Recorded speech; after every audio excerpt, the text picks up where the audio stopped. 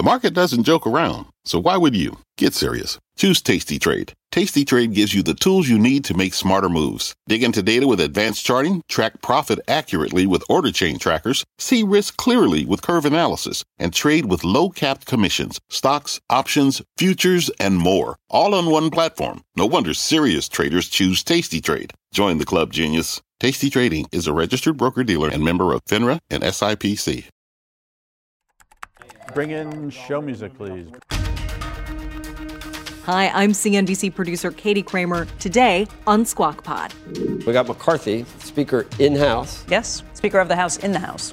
House Speaker Kevin McCarthy. Look, we've got a lot of challenges out there, but I think the three greatest threats to America long-term is our debt, our education system, and China. The Republican leader on America's debt crisis and President Biden's budget battle brewing. This is what will break America. Every great society collapses when they overextend themselves, and this is why it's so critical.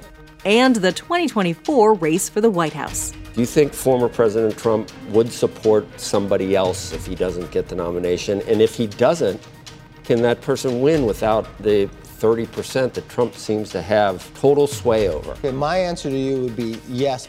Plus, U.S. aviation regulators holding an emergency safety meeting after multiple recent near plane crashes. CNBC's Phil LeBeau.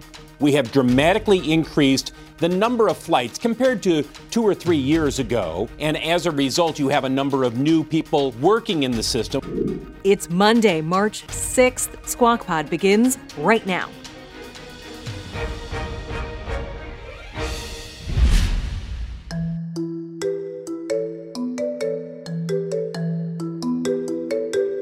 Today on the podcast, Great Expectations, the first full week of March when we can almost feel spring in the air, and investors are waiting and watching, trying to shake off the chill of February. The Dow Jones Industrial Average broke a 4-week losing streak on Friday.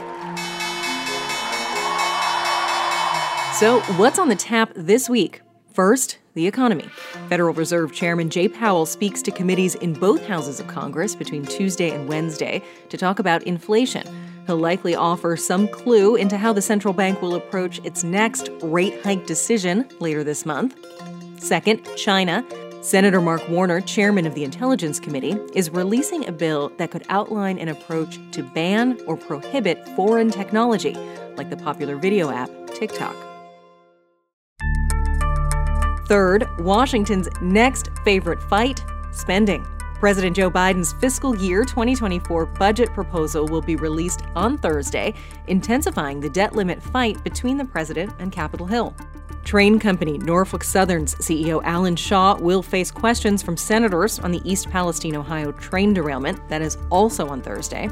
And the GOP-run House of Representatives will push forward on investigating COVID-19's origins. Finally, Friday ends the busy week with a February jobs report. Last month's number showed a blisteringly high 500,000-plus jobs added to the economy in January.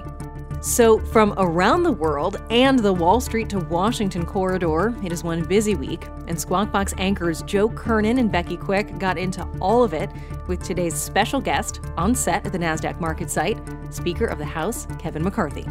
Joining us now, House Speaker Kevin McCarthy. Jacqueline, thank you for playing along. We had Governor Youngkin, no Jack, former Vice President Pence. That's what we do on Squawk Box. I was in your house. Yes. I think it was a month ago. It was a month ago. It's February 7th, because it was a month since I was there. You're in our house now. Thank you for doing that. But you were sworn in January 7th. Yes. We're doing this like monthly to check on the progress. And I hope you're more optimistic I knew since you were the last month. He was all down on, like, what could you even do? Why even do the job? All right, that's where I'm and going. Look at the that's where I'm going to go with this right now. It was a Wall Street Journal opinion piece a couple of days ago. Behind the scenes, you've done a lot to get the focus back on productive legislation in a bipartisan way, even approaching Leader Hakeem, and saying, I'm going to treat you the way, which was kind of funny you said that, I'm going to treat you the way I wish I had been treated when I was minority leader. But in your view, it's bearing fruit already in certain ways. Look, even the night I got elected, I said to Hakeem, the first thing I said to him was, be afraid, because 2 years ago I had every member of my conference vote for me too. So it all changes in a couple of years. But I said, look, we're going to debate a lot of issues and we're going to be feverish on our debate, but I'm never going to attack you personally. And there's so many things that we do that doesn't need to be partisan. The running of the House, the security of the House, the respect that you have for one another. I just think it goes further. And when we were setting up a lot of these different committees, I created a whole new item, a select committee on China. I showed him who I was putting on from my side of the aisle, even before I showed my own conference, so he understood what I was trying to achieve with this. We would go to the SCIF together, because he's now part of the Gang of Eight, so he would know the same things that I know, so he'd understand what I was trying to do with the Intel Committee. And when the Intel Committee reconstituted, I had us both go together and speak to them. It shouldn't be a partisan committee. It shouldn't be an impeachment committee. This is the place that you learn secrets, and this is the place you should be making investments to keep this country safe, and it shouldn't be a partisan place. So we're turning that back around. I'm actually sending the Intel Committee to MIT to get the briefing on AI and quantum, the same one that they give to the generals in our military, because whoever captures that first has an advantage. And those are the things we should be focused on instead of the stuff that they've been focused on before. It was funny because reading this piece, it says that you're determined to bridge the gap between the two sides in the House. I just thought you meant in the Republican Party. Look, anybody can win Speaker on the first round. It really takes a lot to go 50. But I thought, you're right. I wasn't negative. I was just trying to tell you that okay, but look what we've done legislatively. Look what's going on the president's desk. ESG. Now, he's going to veto it, but we passed that bipartisan. D.C. crime. I know it's about D.C., but it's about crime. It's a national issue that we said we would do something about in the Commitment to America, and the president just changed his opinion after we passed it in the House. I was going to say, he's going along with you on that, right? He wasn't at the beginning. But we're gearing up for election where nobody wants to look like they're soft on crime. Yeah, but they have been soft on crime. And what D.C.'s city council did, they decriminalized everything. Carjacking, when we voted on it a month ago, there were 65 carjackings in like 1 month, and they want to decriminalize it. The day of the vote, a congresswoman was mugged in her elevator. I mean, it's unbelievable what they've been doing. Keep going. You had some other things you told me about that you wanted, other bipartisan things that you recall. There's something we're going to do that hasn't been done. And look, we've got a lot of challenges out there, but I think the three greatest threats to America long term is our debt, our education system, and China.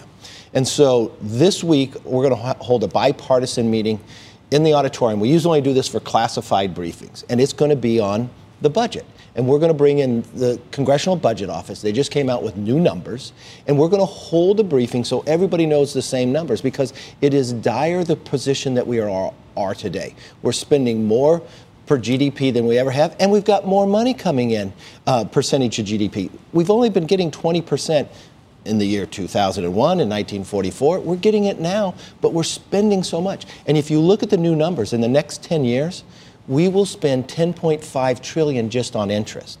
If you look at how much we spent on interest, I got the over on that. No, but look, I got the over. Since it's going to be a lot more than that. But since 1940 today, more than 80 years, we've only spent $9 trillion on interest. This is what will break America. Every great society collapses when they overextend themselves, and this is why it's so critical. But what about the debt limit? I agree with you 100% to look into these numbers, to educate everybody, to make sure everybody's looking at the same numbers and we figure this out. Some people would say the debt limit is simply just an order of doing business in the House, because you've already spent that money. You've already agreed to that budget. I agree. How do we come up and figure out to make sure for the next budget go-around we're way smarter about this, but not put the fiscal authority of the United States in question? Right. That's why I said to the president, let's be rational, let's be reasonable, and let's sit down and negotiate. Because should we continue the same behavior going forward? I agree. A debt limit, to make it simplistic, is giving your kid a credit card, they charge it all the way up. You're responsible to pay it, because you did it, but aren't you responsible to not continue the same pattern? This is a moment in time that so many times in the past that we can have fiscal reform on using the debt ceiling. Let's raise it, but let's change our behavior. And I told the president this when I met with him. I said, I'm not going to raise taxes. We've got more revenue coming in at any time.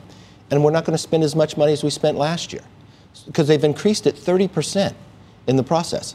So Everything's on the table. Let's sit down and discuss. 2 months ago, people started freaking out in January. Remember, we were talking about it at the time. People were freaking out about the debt limit. I said, it's not going to really hit until June or August, or June or July. Now it's March, and I just wonder how those negotiations are going. Should we feel any better about this? No, because the president wasted a month after the discussion with him. He's a month behind on his budget. This is why I'm trying to push this. What I think positive about it is Republicans and Democrats are sitting down this week together with no cameras and can talk about ideas. You look on the Senate side, Schumer doesn't want to do anything. He thinks he should just pass a clean debt ceiling. That won't pass the Senate. Manchin said he won't vote for that. That won't pass the House. So why don't we sit down and find ways that we can do this? We can eliminate a lot of waste, but we can also do things legislatively. We can secure the border. We could do something on energy. How did we lift the oil export ban? Was in a divided government when Obama was in and we were in the majority. Could we do something on work requirements? There's a lot of places that can make the economy grow at the same time. When you talk about the CBO and all things are on the table when you're going to do this, we had former Vice President Pence on. He was all over Medicare and Social Security and really sort of pointing, it's the third rail. It's always been the third rail of American politics. Saying that it's going to take presidential leadership to actually broach the subject. But it's been broached again, and you ran from it immediately because they're going to use it to demagogue it and say that you're going to cut it and you're going to push grandma off the cliff again, and people aren't going to have. But that's something that it would take real leadership to bring that up. You're going to bring that up? You're never going to solve this debt problem by one party. It takes everybody together. And the interesting part in the new CBO numbers, it's the first time in the 10-year window all three trust funds go insolvent. The Highway Trust Fund, Medicare, and Social Security. 2032 and 2033, all three of them. So you can't ignore the problem, but this is the challenge. If you watch what the president's doing, he's out there saying something that's a lie about Republicans, that we want to cut Social Security and Medicare. We do not. You want to fix it. We want to fix it, right? And what we want to try is find savings in the waste of where they spent the $1.7 trillion means test before. They raise the age. Look, whatever we would do on that would have to be bipartisan. But he's trying to make politics out of that. So I say that's off the table. It's like you go first. No, you go. Are you both? But I mean, raising Republicans and Democrats to say it at the same time. I'm trying to be the adult in the room. So I'm not saying anything. Not going to argue this in the press. But what I'm doing is bringing in the Congressional Budget Office Director, not partisan, highlight the issue, and bring them right into the auditorium so there's no cameras, and all the members could have the same numbers, and all the members can bring up whatever idea they want. And I went to Hakeem, the minority leader, telling him exactly what I wanted to do, and what I'd like to do is a series of these. Why don't we bring back Phil Gramm or the Gramm-Rudman. Bring back other times when Congress was able to find ways that they can work together. Yeah, and bring up ideas. The power of the idea should win at the end of the day. We are now at a tipping point that this debt to GDP we have not seen since World War II. And at that moment, we are trying to save our country and save the world. Now, if you look at the spending per GDP, we're above a 50-year high. But if you look at our revenue, a revenue average 50 years, 17%. Well, we're at 20%. So it's not a revenue problem. It's become a spending problem. One of the ideas I do like is taking back the COVID money that wasn't spent. That seems fairly. That's low-hanging fruit, is it not? Right. It's not. It's in my kitty, so I get to use it however I want. You know, we passed a bill to end the pandemic early. All right, end it now. Well, that would save you money. You have roughly about $500 billion. You could easily grab $100 billion of that right off the bat that's not being spent, and a lot of that has been wasted. That's appropriated money. That's hard-working taxpayers' money that someone just sent that's not spending. Should you waste it, or should you bring it back and find savings? Let's shift gears. I wish we had more time. Well, you'll be back every month, you say, or every two? Okay. Well, I've kept my promise so far. See? You definitely have. China. I'm not going to promise I wear a jacket, not a jacket every time. You know, you made me take my jacket off in the cold of winter. You look good. This is great, and we're getting down to business. Pence took it off. Glenn Youngkin took off his jacket. This is the way we do That's things. The measurement of a good speaker. Did you wear a jacket? China, every day, China. I'll tell you one thing we do need to prepare for when we may not have China. Well, they're already not really very friendly to us. I mean, supply chain issues we got to bring back here. We have to, and this is where... But look what happened. You bring it back, you do the CHIPS Act. Look at what the Democrats are now holding these companies hostage to childcare. It's got to be unions. It's got every wish list. The that ESG. they want, you're destroying America's retirement for their liberal causes. That shouldn't be the decision. So how are you going to prevent that? We didn't. Right. This was bipartisan. Should it not have passed the way that no buybacks for 5 years? Becky, I mentioned it last week. Remember what Buffett said? What was that great quote? He said, "Silver-tongued illiterates or demagogues." You're either economically illiterate or silver-tongued demagogues. If you said, not for all buybacks, for some. If you think all buybacks are bad, that was. But a couple of years ago, when Buffett said, my assistant pays lower taxes, every mainstream media outlet said what Buffett said. Last week, not a word. Not one of them picked up what he said about buybacks. There's two reasons for that. We also moved a resolution on the floor against socialism. All right, this isn't Cal Berkeley. This is the U.S. Congress. Right. 100 Democrats either voted against it or abstained. Elected to office that will not say socialism is bad. So if you wonder why it's going that direction, those people are elected. The other challenge you have is what I'm trying to do is we have failed with China because we've never spoke with one voice. Not an American position. We've waited from administration to administration. I tried to create a bipartisan task force on China when the Democrats were in the majority. I got them to agree. It took me 8 months. Washington Post came and interviewed us, and the night before we were going to announce it, they said no, because COVID had hit and thought it'd be political. We got one created now, and we just had our first hearing, because what you watch, and this isn't about defense, this is also about just not our security, but our technology and our supply chain. What China has done is done these 5-year plans to go after certain parts and certain industries, and now we've become dependent upon them, be it medical, be it chips, critical minerals, right? But they control 95% of the critical mineral processing. So if we open a new mine, we send our minerals over there. So if you watch, Congressman Gallagher is chairing this. Even the Washington Post praised our first meeting. And this is that we can come out with one voice, Republican and Democrat, an American position, that we bring those jobs back to America, but we don't have us dictating these business how to do it, but we don't be beholden to China in any industry. After 2 decades of not raising defense spending in China, they're up. It's going to go up 7% this year. Do you believe their numbers? You can't even believe where COVID and it's only originated. $230 billion. We spend $800 billion probably, but is it all setting up a takeover? We spend $800 billion in R&D and they steal it. So right. They don't have to spend as much. You going to Taiwan? Where I travel, I'll announce when I do that. Should we ban TikTok? We're going to have Senator Mark Warner on tomorrow. He's introducing a bill that would allow Mark it. Warner is a Democrat, but he and I work very closely, especially in the Gang of Eight.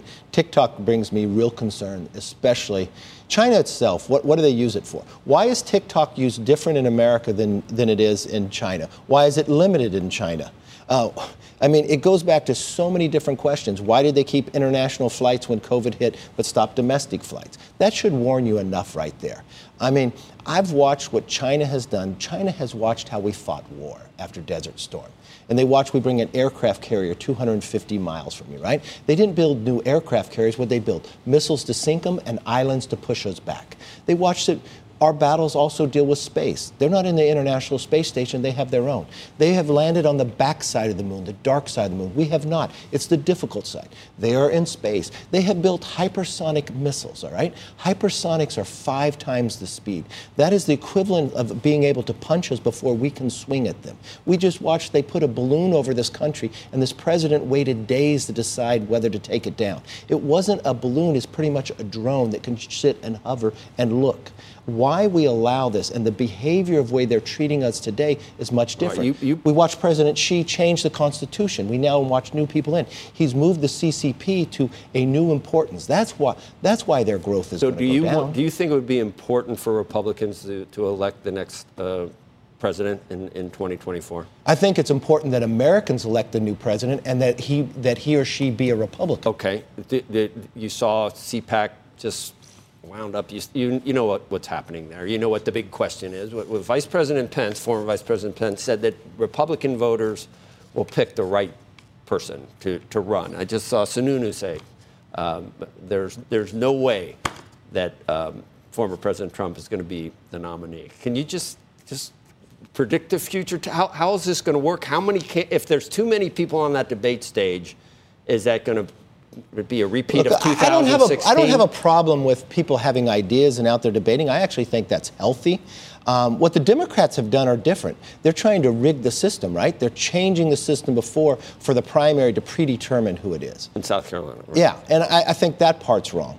I think a healthy debate is always good when it's open. So and I think at the end of the day, whoever they pick, normally when we sit back at this moment in time, who everybody thinks the front runner is, usually isn't the person who gets selected.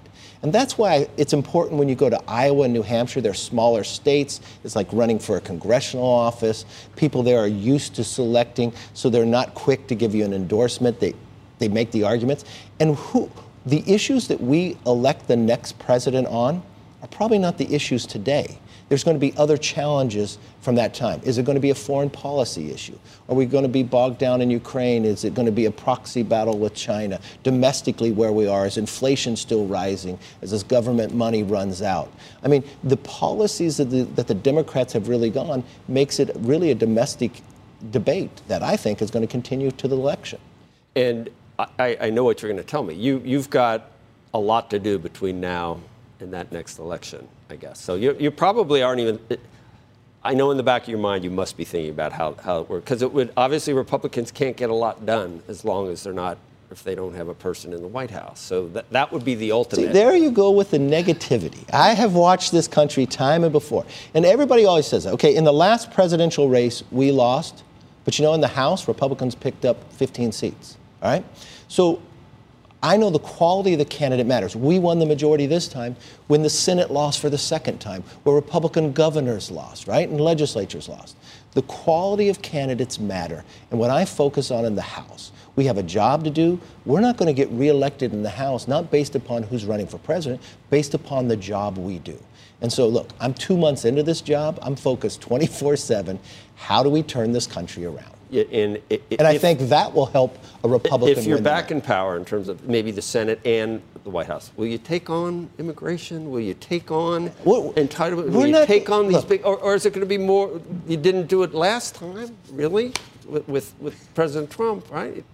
Well, I would argue differently. We reformed the tax reform, and it brought in more revenue than at any time in the nation. But there are other big issues. Immigration, for example. We have to solve immigration, but that's part of our commitment to America.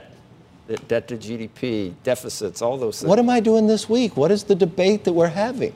So what I believe has to happen, maybe we have to be better communicators based upon what we're doing right now, but we also need more people to join with us. Speaker McCarthy, last week, Norfolk Southern had the second derailment in Ohio that they've had in a month. Yes. To the point where small towns like mine, the town council is trying to figure out all the trains that are coming through, what's on them, what's happening. It becomes a whole new fear. I mean, this is something that you can't just paper over. We need to see, why did these happen, what's traveling through, and how these communities. I live in a community that the trains go through. I live in a family that my grandfather was an engineer on these railroads, right? What is the ability to make sure we're safe, but also have the transportation needs that we have? And it also stems a whole nother argument of why are the Democrats stopping pipelines? Why aren't we providing a greater security to have more pipeline movement of a lot of this that keeps the environment safe at the same time? You think it's a problem with Norfolk Southern, or is that a coincidence that it's two? I don't, as a politician, I don't like to prejudge without having the information. It's easy to sit there and try to point fingers. I'd rather know what caused the problem and then find a solution for it. So I'll hold till I know, but it's a concern, and we want to make sure. We have a hearing coming up. Bill Johnson in Energy and Commerce is holding the hearing, who actually represents the area of the Norfolk derailment. Right, so I know there'd be tough questions. I got to ask you one more really hard, and I just keep setting myself up as the bad guy and a straw man for you to yell at. Andrew's not here, so he's taking the role. Andrew's not here, so no. So when we have these contests to pick a nominee, sometimes we ask all of these gentlemen or ladies to say... We have more women on the stage. You do. I will support the eventual nominee. Do you think former President Trump would support somebody else if he doesn't get the nomination? And if he doesn't, can that person win without the 30% that Trump seems to have, that former President Trump seems to have total sway over? If he were to say don't do it or run as an independent, it's going to be hard for a Republican to get elected. Okay, my answer to you would be yes, but I would also raise that question that people miss. John Kasich didn't support the nominee last time. So, I know this fixation on President Trump, but you know what? You got to hold everybody to the same standard. You saw what happened at CPAC. He was like, he had the speech. He did the 65% of the votes. But that's the role, and that's one element within the party. And why are people afraid to have a debate about issues? And if I look at the Republican Party, they look at President Trump's policies. They love his policies. Are they going to nominate somebody that doesn't support President Trump's policies? No. So from my perspective is we've watched the country stronger under that basis, but I think everyone who runs for president should support their party nominee because we've watched in history this hasn't been the case. And who would your favorite be for the Well, my favorite would be to have the House be successful so that nominee can win. Mr. Speaker, let's see, it's the 6th. Okay, so we'll see you April 6th or so? Well, I thought we rotate. You come back. I'll come back down. I will come back down to the room. We'd love to have you, too. Bring the whole crew. Bring the whole crew. But we're all welcome down there. They're all welcome. And if you don't want to wear your jacket, you don't have to wear your jacket. Jim Jordan doesn't wear his. He doesn't. And I took mine off when I had Congressman Jordan on. Thank you. Thank you for being here and coming to our house. How'd you like it? It's good, right? Pretty cool? It's great. I enjoyed it. I can't believe your entourage, man. It's not my entourage. It was a lot of cars, a lot of people. Yeah. Okay, it's not mine. It's the position, and I'm very grateful to have the position. It was not easy to win, and I want to make sure I. You seem, to me, you seem good, and like you settled in, and I kind of that was Karl Rove who wrote that piece. I didn't. Well, the one thing I found about this, going through that, it was tough on you, right? But the one thing I found is. It probably made me a better speaker. Yeah, because I'm not worried day to day about what one member thinks. It's what we're able to achieve. And becoming speaker, you're Speaker of the House. You're not the conference leader anymore, right? You got to do what's best for this country. And it is difficult. We have a 5-seat majority, but you don't have 5 members all the time. We have a member who fell out of a tree. We have somebody else that their child gets sick. It is difficult. And I try to find. We don't have to have politics in everything we do. And the country can come together, and I think the country's hungry for that. Meaning expect more bipartisan activity? Yeah, but why does everything, just because one party says it, doesn't mean it all has to be wrong. There is some element. We're all come from the same country, and I think the country is very hungry for this. When I sat with the president, the number one issue of the polling was the greatest concern was government itself. The country doesn't want to worry about their government. They want the government to work. And there's so many elements of the government that should be more efficient, more effective. And everything, when you try to make it more efficient and effective, isn't meaning it's a cut. It means it's a savings. It means it's putting us on a better path for the future. And that's why I want to make sure there's more ideas and able to do it. And so a lot of that running and what I watched when I was minority leader, even down to the security was partisan. And it doesn't need to be that way. Thank you, Speaker McCarthy. Thank you. You're welcome. I appreciate it. We'll see you soon. Cheese will be next. Coming up next on Squawk Pod, too many near misses on airport runways, putting passengers in possible jeopardy. Our Phil LeBeau on the Washington investigation into airline safety and what may change at the airports. You want to know what one of the main problems is? Fix it in Washington. And you won't see it fixed anytime soon because nobody wants to give up their piece of the pie.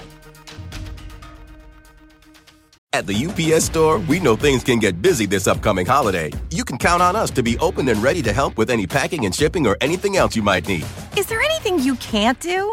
Actually, I don't have a good singing voice. The UPS... Nope. But our certified packing experts can pack and ship just about anything. At least that's good.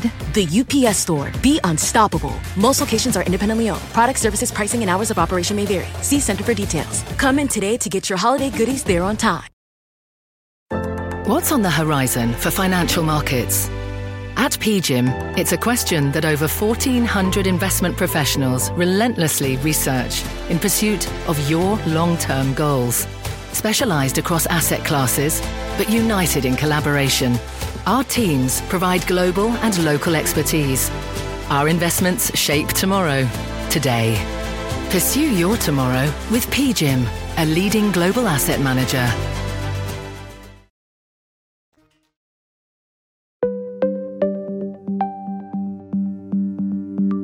This is Squawk Pod. Stand by, Joe. In 3, 2, 1, his mic, cue. Good morning and welcome back. Welcome back to Squawk Box here on CNBC, live from the NASDAQ market site in Times Square. I'm Joe Kernan, along with Becky Quick. Andrew is off somewhere, building his career, expanding his horizon. He's on assignment. He's not screwing around. No, he's not. He's working, which he does a lot. Yes. Yeah. On this inexorable career path, climb. He works hard. Works hard. Yeah, he does. U.S. Equity, we all work. If you get up at 3:30, you work hard. I'm working this afternoon, too, okay? So just so you know. Yeah, I am. I see you looking at me like that. In a backlash in Japan over reports that the government is considering a plan that would reduce student loans for those who have children.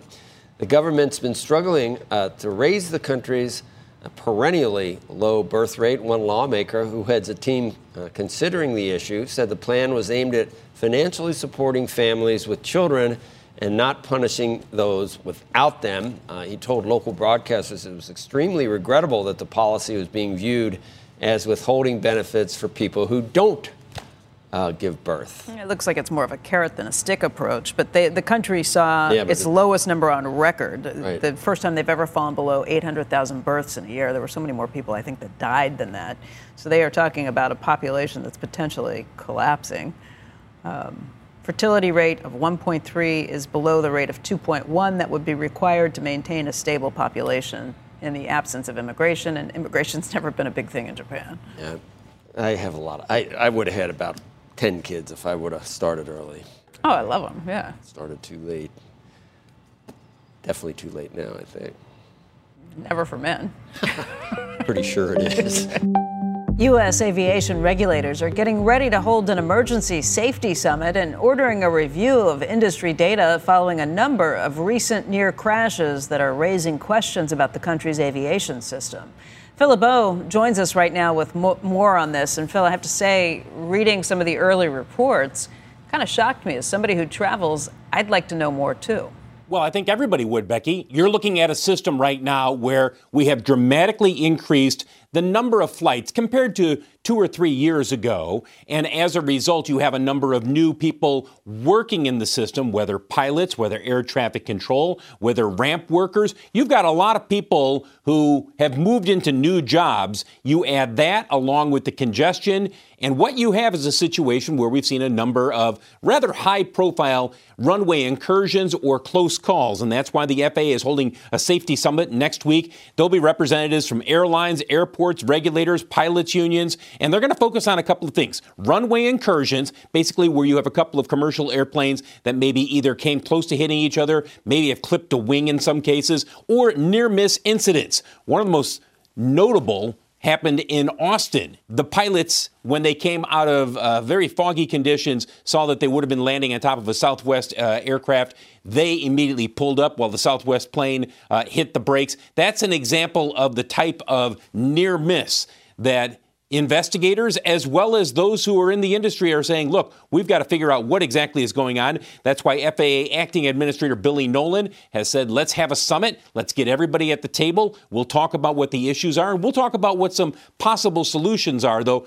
We know that this industry does not move quickly when it comes to solutions. As you take a look at the airline index, keep in mind that the number of U.S. commercial airplane departures is approaching 2019 levels, but we're not there yet. We still have an industry that is upgauging using larger aircraft, but we're not seeing more departures. It's close, but we're not there yet. What we are seeing is an increase in the number of people who are flying because of the demand that is out there. As you take a look at the major airline stocks, more people are flying right now than pre-pandemic. Not by a lot, but a little bit more. And again, that's because you have larger aircraft, and the airlines, as much as they can, are adding to their schedules because they want to take advantage of the number of people who want to fly, guys. Phil, your point about the number of new people, inexperienced people who are in the system all over the place is a really good one. There's been talk, some of the airlines saying that they want to lower the requirements for experience for pilots. Will this bring at least some of that talk to an end? I'm not sure, Becky, because what you have is an industry that is saying,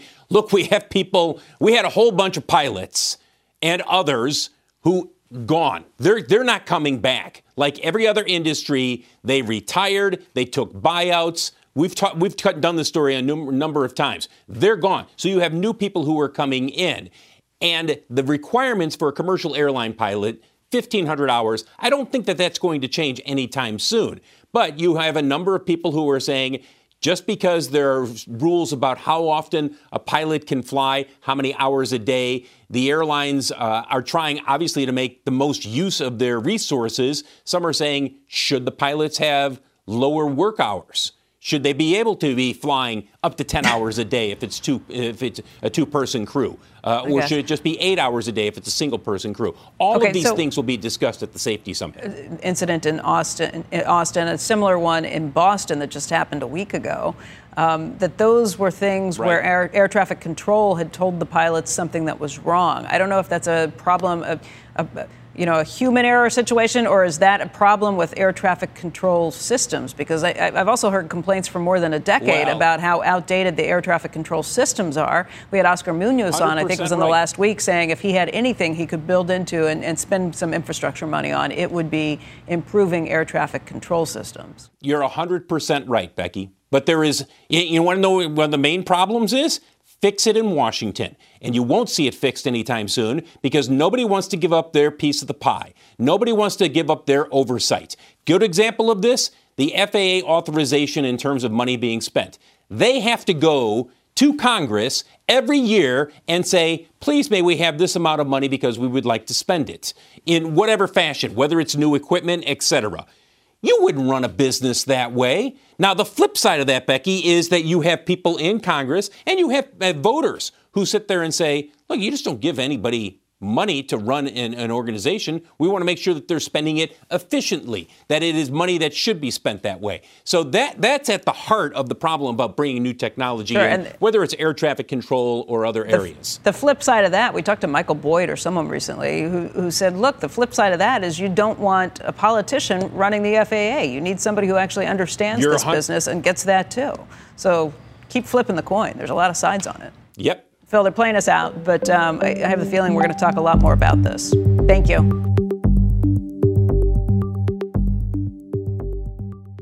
At the UPS Store, we know things can get busy this upcoming holiday. You can count on us to be open and ready to help with any packing and shipping or anything else you might need. Is there anything you can't do?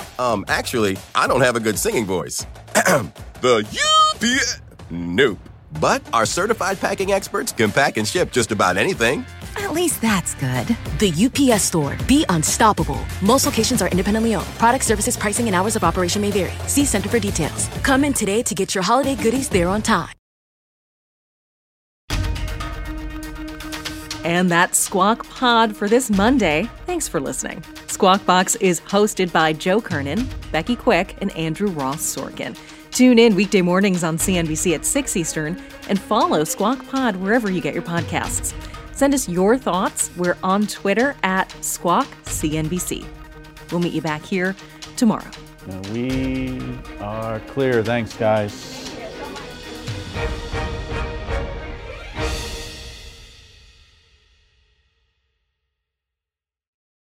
This podcast is supported by FedEx. Dear small and medium businesses, no one wants happy customers more than you do. That's why FedEx offers you picture proof of delivery, packageless and paperless returns, as well as weekend home delivery to 98% of the U.S. on Saturday and 50% on Sunday. See the FedEx service guide for delivery information. FedEx Ground service is also faster to more locations than UPS Ground. See what FedEx can do for your business. Absolutely, positively FedEx.